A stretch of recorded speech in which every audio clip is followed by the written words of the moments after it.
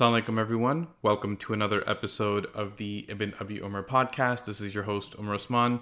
Today's episode is going to be a little bit different. I'm sharing a recording of a talk that I delivered at the Texas Dawah conference entitled The Involuntary Manslaughter of Islamic Scholarship. And this talk was based on a book that I read that was entitled The Death of Expertise. And I wanted to dive into this idea of people faking expertise or just the way that we treat knowledge or people of knowledge, a lot of subjects around that area. So please take a listen. If you've got any feedback, please share it. Please make sure you check out the show notes. I've got all the links for subscribing to the podcast and email list and all that good stuff. Please share that. I would appreciate that a lot if you shared it with your friends. With that, let's dive in. Quick piece of context, because the beginning of the recording was cut off a little bit.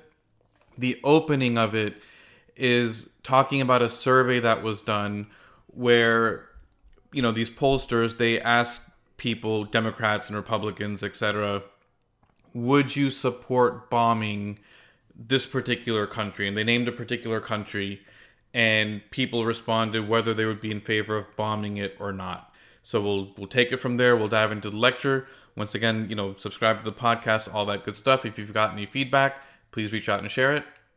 And with that, let's get right into it. Said that they were in favor. A certain percentage were opposed. Some were undecided.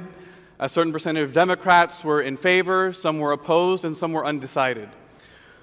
What I want to know is, can you guess which country it is that they were talking about?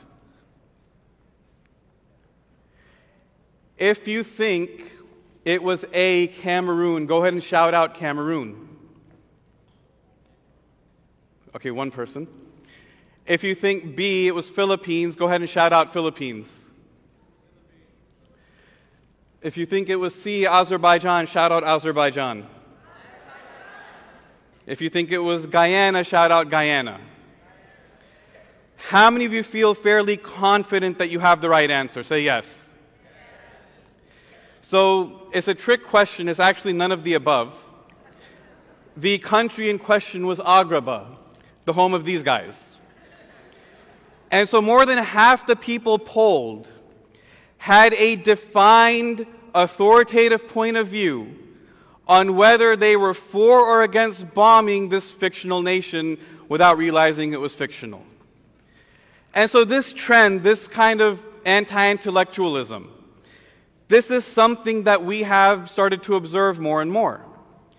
We live in a time of alternative facts, where we simply believe what it is that we want to believe, and no one can tell us otherwise. We believe in a world where we can just say, you know what? I just don't like climate change, so I'm not going to believe in it. We will go against the expert medical advice of a physician because we found something else through a Google search. And so, no matter how much we try to stem this, it seems like it's growing more and more and more. And so the question that I have is, how has this anti-intellectualism affected our Muslim community? And I word this question very particularly. It's not if it will affect the Muslim community or how it may affect the Muslim community in the future, but it's how it already has affected us. What are some of the symptoms of it? What are some of the things that are causing it? And to understand that, we need to understand some of our own biases toward knowledge and expertise. See, traditionally, disciplines and sciences that are more objective or complex in nature, say science or mathematics or physics or biology or chemistry, are seen as more noble, more worthy of intellectual investment, and closer to some type of objective truth that can be identified and arrived at. But other sciences, such as liberal arts, history, things of that nature, things that are arrived at by means of contemplation and observation, or in our context, revelation, are seen as things that, well, because they're not so objective and they're a little bit more wishy-washy and kind of touchy-feely, that they don't have that same status. They don't have that same intellectual rigor that we look for in these other disciplines. And it's further reinforced for a lot of people, especially people that have immigrated here from another country. They may come from places where, unfair or fair, there's a stereotype that those who go into religious studies or Islamic sciences or learn the Quran are those people who aren't intellectually cut out for the more sophisticated stuff. They weren't good enough to become an engineer or a doctor or a lawyer, and so therefore they have to go and they have to study Islamic studies. But what does the Quran say about this type of divide in the community? We're told that there's a very specific distinction between those of knowledge and those who do not have knowledge. قُلْ هَلْ يَسْتَوِي الَّذِينَ يَعْلَمُونَ وَالَّذِينَ لَا يَعْلَمُونَ, that are those who know equal to those who do not know. فَاسْأَلُوا أَهْلَ الذِّكْرِ إِن كُنْتُمْ لَا تَعْلَمُونَ. Go ask the people of knowledge if you don't know. Go consult, go find out the answer. And in this ayah that I have displayed above, there's a very interesting delineation taking place, which is that Allah subhanahu wa ta'ala has raised some people in certain fields over others so that they may be in service to one another. Part of having a functional society is having people who are experts in different fields and being able to rely on and trust their expertise. Let me give you an example.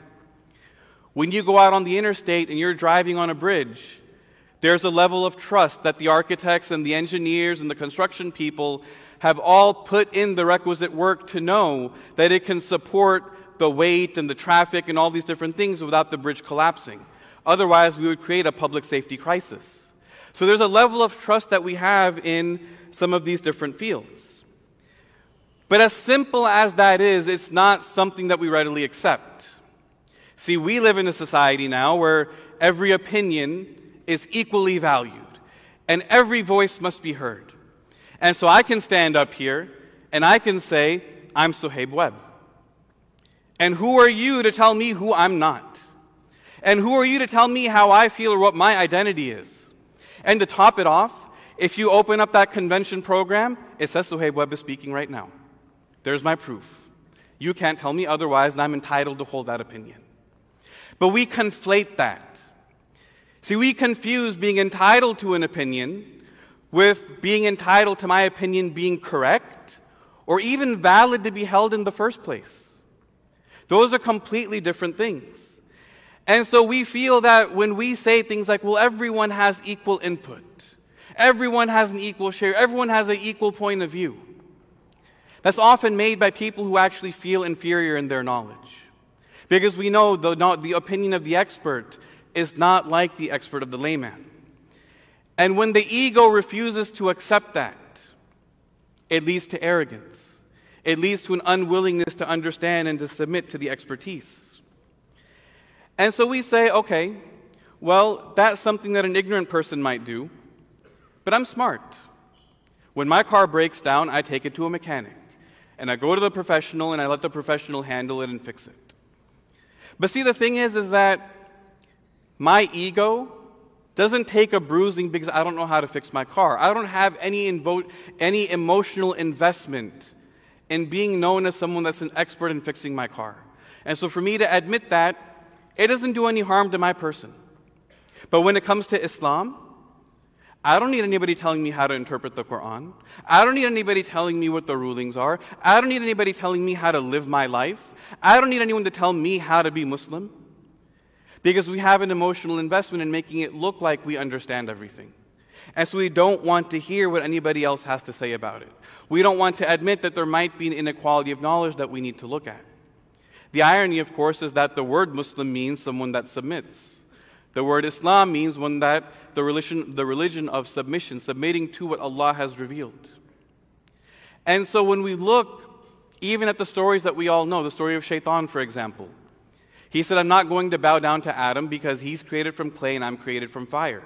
His ego would not accept that he had to bow down and acknowledge somebody else. In spite of the knowledge that he had of Allah subhanahu wa ta'ala, his ego made him reject that commandment. And not only did his ego make him reject that commandment, but he went from simply being wrong to being aggressively wrong. Because after he was wrong, he then went and said, I'm going to go and mislead as many people of mankind as I possibly can. And we often do the same thing, sometimes not realizing it. where we go from being uninformed about something, forming an opinion, and then being aggressively wrong about it. You know, there's an article that went viral earlier this year talking about how the television show Friends signified the downfall of Western civilization. And one of the points that they made was that the smart guy on the show, Ross, anytime he brought up any type of intellectual subject or tried to talk about something quote-unquote smart, that the other characters would make fun of him or try to make him be quiet. And those of you who've heard the Chris Rock bit, he does the same thing where he talks about how it's suddenly become macho to not know stuff. Math, I don't know that stuff. Science, I don't know that stuff. That's beneath me. And it's a humorous observation, but it speaks to the effect that our egos have on us. That when I can't comprehend something, my reaction is going to be to dismiss it. And so we end up doing the same thing sometimes with our deen. We might say things like, when we hear two scholars maybe talking about a fiqh issue, like the type of water that can be used to make wudu. We might not understand it, so we'll say things like, man, see, these scholars, they just don't get it. They are sitting here arguing about water and wudu. We got bigger problems to solve. We can't be wasting time talking about this stuff. Or we feel emboldened to speak on behalf of Allah. And we say things like, I think Allah has bigger things to worry about than if I prayed Dhuhr on time today because I had a meeting at work or an exam at school. And we say things like this because we feel empowered. My voice matters. My opinion matters. And so I'm able to say that. And one of the reasons that we do this is because we have a false sense of confidence. And that's enabled by our access to information. If I don't know something, I can go and research it. I can go and look it up. And I'll be at that same level of proficiency as somebody else. I can Google something for 5 minutes. I can figure it out. I'm smart. And so we start to not understand really the delineation between the expert and the layperson. Take the idea of Islamic mortgage, right, or a halal mortgage. In order to understand the complexities of what makes a mortgage contract halal, someone needs to have expertise in Islamic fiqh, in usul al-fiqh, in Islamic finance, in economics, in the federal laws and regulations governing the country and each individual state. But when you go to a dinner party, someone that Googled it for 10 or 15 minutes speaks with the same level of authority as someone who may have expertise in all 5 areas. There's a distinct difference. There's some type of a drop-off. There's a disconnect that's taking place. Think about hadith. How many people have used sunnah.com to look up a hadith before? Right? And what happens on sunnah.com is you go, you look it up, you type in a few words in English, you get the hadith, you see a grading at the bottom, this hadith is hasan or da'if or sahih or whatever. We might not know what it means, but we'll take it because we got the piece of evidence we're looking for, and then what do? We copy-paste it into our WhatsApp groups, we debate with each other in Facebook comments, and we go about our way. But what we haven't understood is we don't know what we don't know. And so when I go and I read that this hadith is sahih or authentic, do I know which scholar made that ruling? And do I know how other hadith scholars maybe perceive that one? And maybe the person who said it's authentic, other experts in his field say that his opinion can't be trusted because he's way too lenient. There's more and more and more complexities as you go down that rabbit hole. There's an entire science. How the chain of narration is done, and who narrated from who, and who lived when, and who studied with who, and how did they have manuscripts or rely on their memory. All these different nuances that require years and years and years of expertise to build up. It requires critical thinking. It requires depth of knowledge. But the thing that we do, the thing that we've done, is we treat knowledge as if it's like factoids. It's like a trivia game. Just these little like dinner party things like, oh, this random fiqh trivia question, or when did this happen, or why did that happen, or who can Google the hadith and find it kind of thing. And this acquisition of information, we just sit and start collecting. We're collecting and collecting and collecting, but we don't really understand it. But we use it and we debate with one another. But I might not know, hey, I found this one hadith, but I don't know what other evidences there are that talk about this subject. I don't know if there's maybe other evidences that indicate something else. I don't know if one abrogates the other. I don't know if there's certain principles that the Ummah has agreed upon that make my understanding incorrect. Right? There's levels and levels of things that I don't know. And what's very interesting is that we find from the Prophet ﷺ, he made dua for Ibn Abbas, Allahumma faqihu fid din wa alimhu ta'wil. O Allah, give him understanding and comprehension of the religion and teach him its interpretation. See, it's not about the accumulation of knowledge. It's not about what we have access to. But it's, did you understand? Did you understand it properly? And were you able to implement it? But for us, many times, the acquisition, the gathering of those resources, or the ability to access those resources, has become the end game instead of the first step. And so we hear this and we say, okay, I get how someone that's not that smart might do all of this, but I'm educated. I went to college. I got a master's degree. I'm not dumb. And so I'm not going to fall into that trap. But the reality is, relative expertise is much more difficult to overcome than ignorance. Relative expertise is much more difficult to overcome than ignorance. And so you'll have someone who's maybe an expert in being a model or an actress, now speaking with scientific authority about how vaccines are bad and potentially creating a public safety crisis. You have someone who's a physician or an engineer or an accountant or a computer scientist or a programmer saying that I have the expertise to do construction project management of a multi-million-dollar construction project.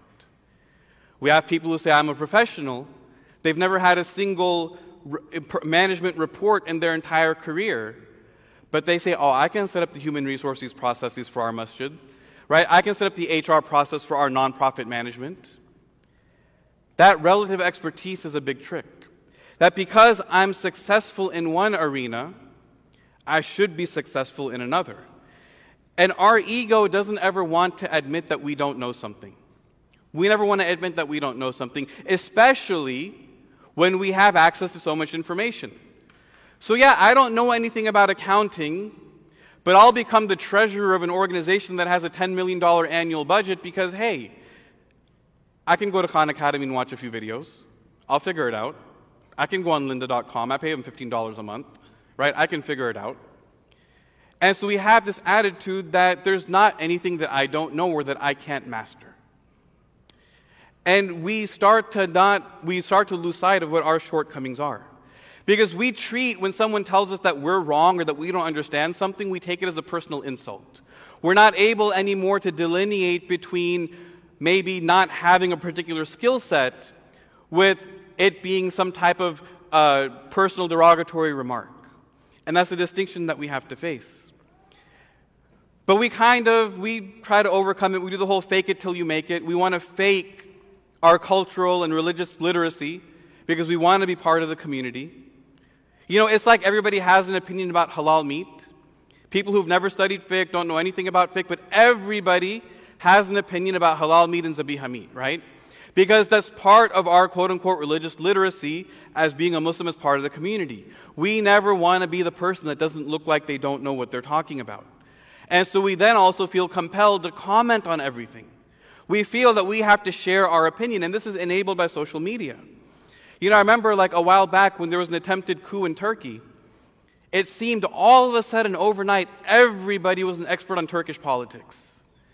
And I log in and I'm reading all of these comments and I'm thinking, man, like did I miss the class on Turkey? Like I don't know any of this stuff, but it seems all my friends have been studying Turkey full time for the last 10 years. But the thing is that everyone feels compelled to share their opinion whether they know it or not. Because they have to fake that they're involved and they feel pressure that because they have access to that information, that they have to somehow be able to showcase something for it. There's something called the Dunning-Kruger effect. And it goes like this. The dumber you are, the smarter you think you are. The dumber you are, the more confident you are that you're not actually dumb. And in Arabic, there's a phrase called Jal Murakkab. It's ignorance multiplied by ignorance multiplied by ignorance. So think about someone who's a professional, right? So pretend you got like a professional singer. When there's a professional singer and they're singing and they hit a bad note, They're able to recognize, I just hit a bad note. That's called metacognition. They're able to recognize when they mess up. They don't need someone else to point it out to them. When a professional basketball player shoots a free throw or a three-pointer, the moment it leaves their fingertips, they know whether it's going in or it's not going in. Why? Because they have repeated that action thousands and thousands and thousands of times. There's been deliberate practice and analysis and expertise built up over time. And so they're able to recognize, yes, I did something wrong here. But Jal Murakkab is basically someone that lacks that metacognition. They lack the ability to even know that they don't know. And so it's like two people having a debate that should we increase the tariffs on the imports and exports from this country? And they start going back and forth. Well, I think we should. We need to take a hardline stance because this country's leader is like this. The other one says, no, we need to take a softline stance. We need to build better relations with this country. They're one of our allies in that region. And then you come in and say, hey, guys, you're talking about Agrabah, a country that doesn't even exist. You're arguing about tariffs over a fictional country. And they say, well, that's what they want you to think. They paid off Google to take them out of the database so you wouldn't know. How do you argue with someone where you can't even establish a common ground? How do you debate and discuss something with someone where there's just no fundamental ABCs of something? And this is why one of the greatest scholars in Islamic history, Imam Shafi'i, he said that when I debated an ignorant person, I lost. Because how am I going to showcase these arguments and this line of logic to someone that doesn't even understand the basics, and they don't even know that they don't understand the basics because they lack that basic skill. And to top it off, every time we log on to the internet, this Dunning-Kruger effect gets reinforced. See, the internet serves us up anything that we want. And so we think that we're gaining education, we think that we're learning, but we're just being served up something. You know what's really interesting? When they looked at the people who believe that President Obama was not born in the United States, right? This whole birther argument. What they found was that a large percentage of people who believed it were not the dumb, backwards people that you might stereotypically think of, but it was college-educated people, professionals, smart, educated, accomplished folks who believe this. Why? Because here's what happens. They go online, they read this article, they like it, they share it, they comment on it, and now the algorithms at Facebook and Google serve them up another article like it. And they read that one, they click on it, they like it, they get another one. And so now what happens is that a few weeks go by and this very intelligent, accomplished, educated professional sits down and says, with full conviction, I believe this. Why? Because I've researched it. I've looked into it. I've read 20 articles about it. And I've done my due diligence. And so I can now say with full confidence that this is the case. This is how fake news works. This is literally what that epidemic is. And to make matters worse, our educational institutions now do the same thing. We've put the student in the place of arbitrating the expert. We've put the student in the position of arbitrating the expert. And so now the student rates the professor. How good was this professor? How bad was that professor? How effective was the curriculum? How ineffective was the curriculum? If the student could make that distinction, they should have been teaching the class. But yet they're put in that role, and now we do the same thing Islamically. We say, well, okay, yeah, this Sheikh's lecture was awesome, that Sheikh's lecture was horrible. We talk about it as if we're talking about biryani at a halal restaurant, like this one gets 3 stars, right? Like, we put ourselves in that role, and this has very dangerous ramifications in our communities. A friend of mine who's an imam, the masjid that he used to work at, and you'll find out why it was used to, is they came to him and they said that we're going to restructure your contract. And we're going to lower your salary, but we're going to incentivize you by basically the better khutbah that you give, and we are going to judge your khutbah quality, the more that we're going to pay you in bonus money. And so now here's the thing, this committee of people, community members, board members, whatever, that are going to now judge this person's quality of khutbah, if you were to ask them, what is the purpose of a khutbah as outlined either in the Quran or from the Sunnah of the Prophet ﷺ, they probably would not be able to answer. If you were to ask them, what are the fiqh requirements that make a khutbah valid, i.e., what is the criteria by which you can even attain a passing score and not ruin everyone's Jummah, they would not be able to answer that question. If you were to ask them what are the best practices of speech construction and rhetoric and public speaking and delivering a message and all these different things that go into it, they would not be able to answer that either. And yet they feel compelled and qualified to say that we are going to judge your performance of that khutbah. And not only that, but we're going to do it on behalf of the community. This is something that's very bizarre. And what happens is, this is a little thing, but it has, again, wide ramifications. So now what happens is that the person who's an expert or a scholar looks at this and says, this is ridiculous. I'm not dealing with it. I'm getting out of here. And then the expert finds other experts who have had the same type of situation, and they commiserate together. And they say, yeah, we're done with all of this. And now what happens is you have this group of scholars and experts commiserating together. And now the trap for them is that the ego becomes unbridled.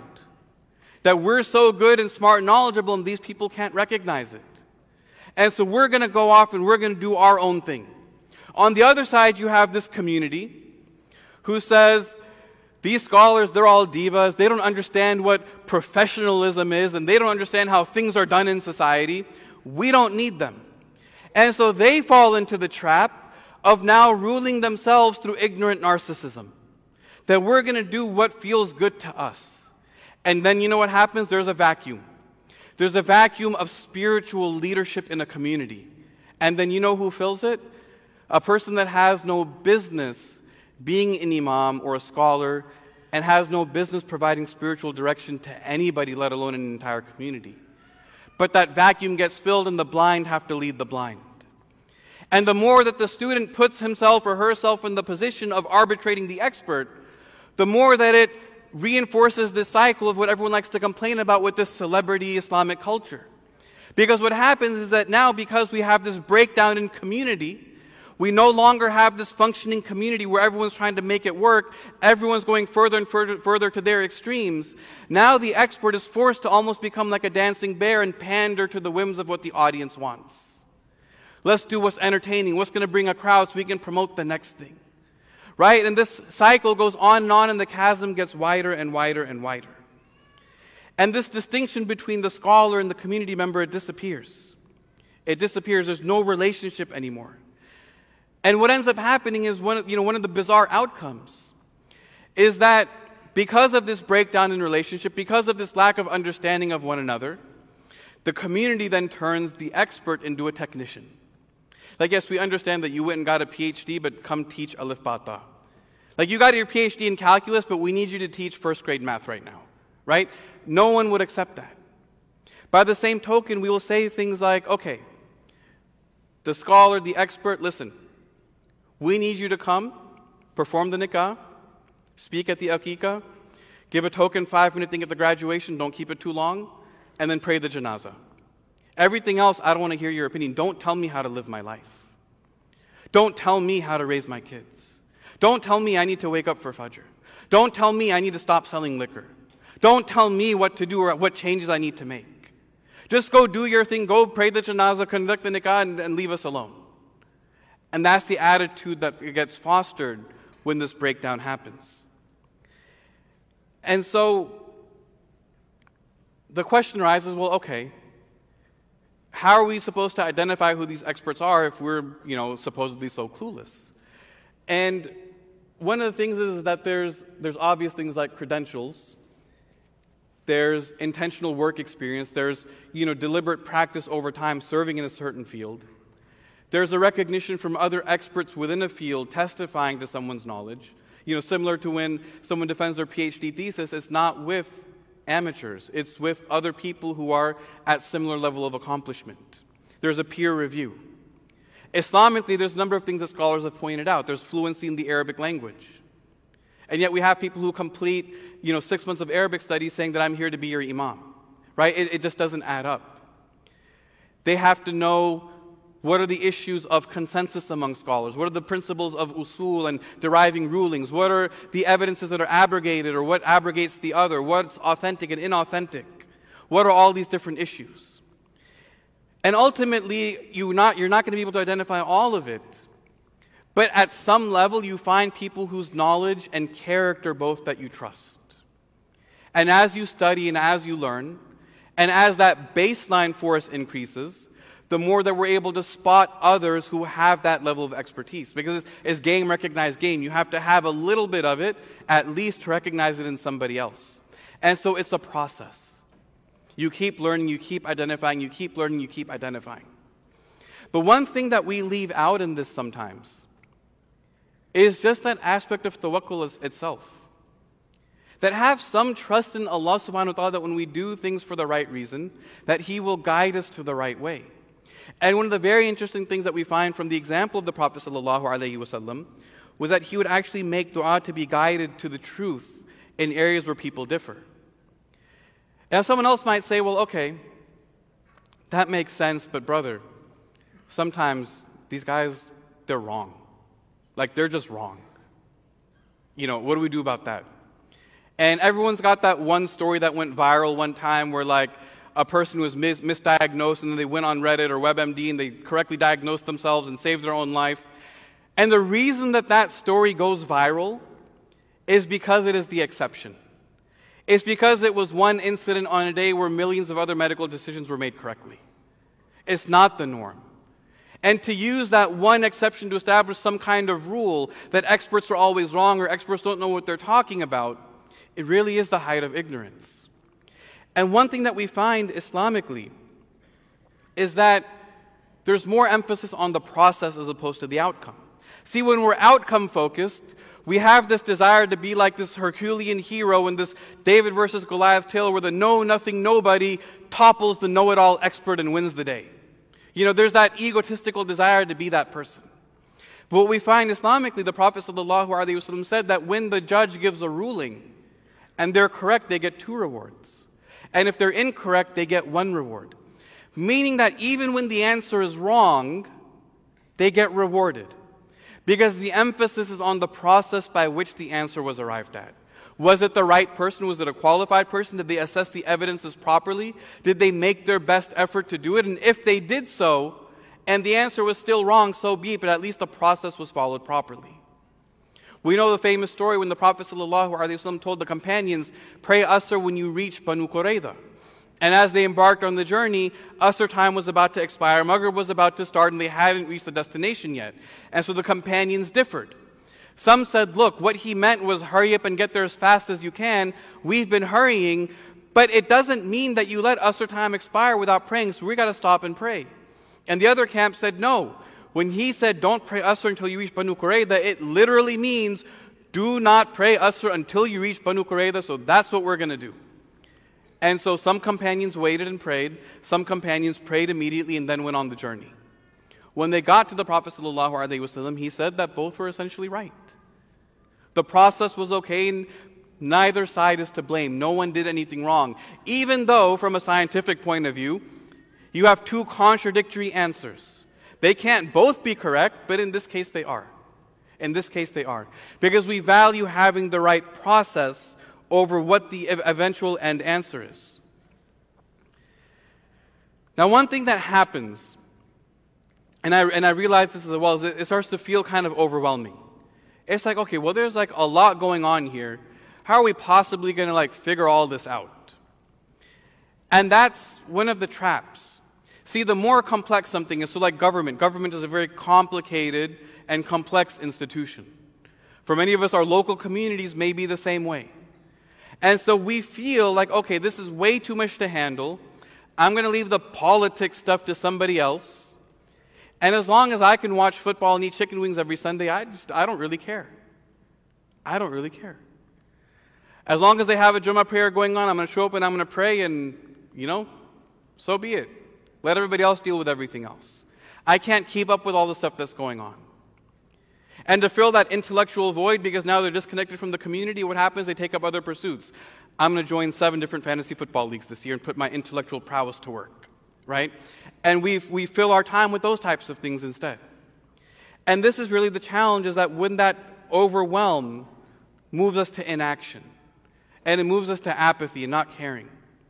And so what happens is you end up having uninformed citizens electing uninformed leaders. And then that cycle continues and continues to perpetuate. So what do we do about it? What do we do about it? One is that we need to go back and find ways of cultivating trust between scholars and community members. Because that breakdown has occurred. And one of the ways that this happens is by people taking an initiative to trying to bridge that gap. See, my full-time vocation may always be whatever my profession is. I'm never going to become full-time in the line of Islamic work or becoming a scholar or any of those things. But I can reach a certain level where I can bridge the gap, where I can be relatable to the community member, and I can also speak intelligently with the scholar and be someone that's a unifying force that pulls people together. That's something that's within my grasp. And that's something that people start to have to take an initiative to do. We need people who are experts and scholars to revisit and reapply that mentality of being a community servant. And although it's frustrating, but to not run away out of frustration, but to revisit that idea of service. But most of all, for that cultivation of trust, we have to revisit how we build our local communities. We literally have to get off the internet. You cannot build a community through WhatsApp or Facebook. Like, WhatsApp is the worst way to make a community decision. Because what happens online is there's no presumption of goodwill. There's no niceties, there's no empathizing, there's no looking and studying someone's body language. There's none of those things. It's just an aggressive race to see who's going to be the first to prove somebody else wrong and then get a nice GIF to celebrate with it, right? And so we just go down that road. And we lose patience. We have more courage behind our keyboard than we do in person. And so all these breakdowns further and further occur. We have to revisit ways of making our communities something that we revisit, and that we start to build those bonds of brotherhood and sisterhood. We have to make our communities more professional as well. It's time to take the next step. See, when this issue comes up of how we solve our community's problems and the masjids and all these things that we all talk about all the time. Inevitably, someone will always say, well, we need these professionals to take the masjid as seriously as they take their work. And I disagree completely. Because it hasn't worked for the last 25 years. How long are we going to keep making that claim without anything changing? We need people to step into the fields and attain expertise in activism, in community building, in nonprofit management, in all these different, fields of expertise that we need for our communities to grow. And we need these people to be focused on that effort full time. So some people are going to have to make the sacrifice of stepping into those roles, and others of us are going to have to make the sacrifice of supporting them, and enabling them and empowering them.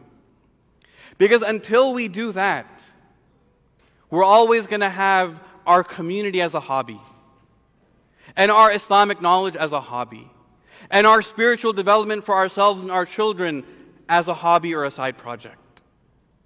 Until there's proper full-time focus on those issues, it's never going to change. Throughout many of the talks today, there's been a slight undercurrent of what I've noticed is basically cultivating the appropriate culture. Cultivating the appropriate culture for your kids to feel free to speak to you. Cultivating the appropriate culture of how to teach and talk to your family. All these different types of things. We have to cultivate that culture of learning as well within our communities. We have to understand the amana of knowledge. We have to understand the amana of knowledge. See, if you take a community, everyone's got, for example, a zakat policy or a moonsighting policy. How did they arrive at those decisions? One board member read a fatwa saying that you can use zakat funds for the masjid funds. And so they just start doing it. And I'm not here to say that that's right or wrong. That's an answer. That's for someone else to answer. But what I want to talk about is how did they arrive at that conclusion? Did they research it? Did they talk to any scholars? Or did they just read one thing and run with it? Do they even know what they don't know in this situation? What about moonsighting? How many people make a decision on behalf of the community that this is how we're going to determine when we celebrate Ramadan and when we celebrate Eid? And They make a decision based on their own ease and convenience, and they haven't understood what are even the different arguments. Did you read one side? Did you read the other side? Did you consult scholars on both sides of the issue?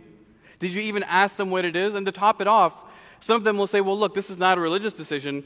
We're going to put in the Masjid Constitution that this is administrative and logistical. And so in this case, they've become that person that doesn't even know what they don't know. They don't even know enough to realize it's a religious decision. It's the equivalent of telling someone, look, global warming is bad, it's going to wreck the planet. And they say, well, it's okay because parts of Canada will feel warmer now in the wintertime. We have to adopt the mentality of a lifelong student. This is perhaps the most important thing that each and every individual can do, is to adopt the mentality of a lifelong student. That means going and just sitting in a class on a weekly basis, not an annual basis, like alhamdulillah, we're here at the convention, but much more than this. We have to sacrifice a lot more. Go and attend a class every week. Go and sit in a masjid, listen to a teacher, take notes. Find ways to continually learn every single day. Because when a person has a mentality that I am a lifelong student, and we hear when scholars speak, they always say, oh, I'm just a student of knowledge. I'm a student of knowledge. I'm a student of knowledge. And it's not out of fake humility or false modesty. They say that because there's an understanding that the moment I stop recognizing myself as a student, I'm going to become full of my own ego. And I'm going to think that I know everything and I've got everything figured out. And so I have to have that mentality of being a lifelong student. And when I do that, I give myself freedom to be wrong. I give myself freedom to be wrong. I give myself the freedom to learn and to correct myself. I start to develop humility within myself. And more importantly, the more that I learn, again, we always ignore the tawakkul aspect of it. But the more that I learn, the more blessing that Allah subhanahu wa ta'ala puts in my life as well. But the toughest challenge with this, the toughest challenge is apathy. It's just people not caring. Like, yeah, this is nice, I just don't care about that stuff. I don't want to worry about that stuff. So how do you make people care? Like, that's a very complicated metaphysical question. How do you get someone to actually care about something? How do you get them to want to do something about something meaningful? And there's no easy answer. And there's no easy answer to any of these problems that we've gone over. But the little that we can do is, as we become lifelong learners, lifelong students, is that what we learn manifests itself in action with the community. That the more I learn, the more people see that I have increased in my care about them. The more I learn, the more people around me say, wow, this person really cares about me as a person. And then when that happens, they'll become interested and say, well, okay, I need to go and learn what that person's learning. And collectively, we start to increase that baseline level of knowledge. But it's something that's difficult. It's something that's a process. And it's something that's going to take a long time. But all of us have that ability to start and to embark on that journey and adopt that mentality of a student and embark on that journey of lifelong learning and inshallah start to turn the tides back the other way. Jazakallah khair. Assalamu alaikum wa rahmatullahi wa barakatuh.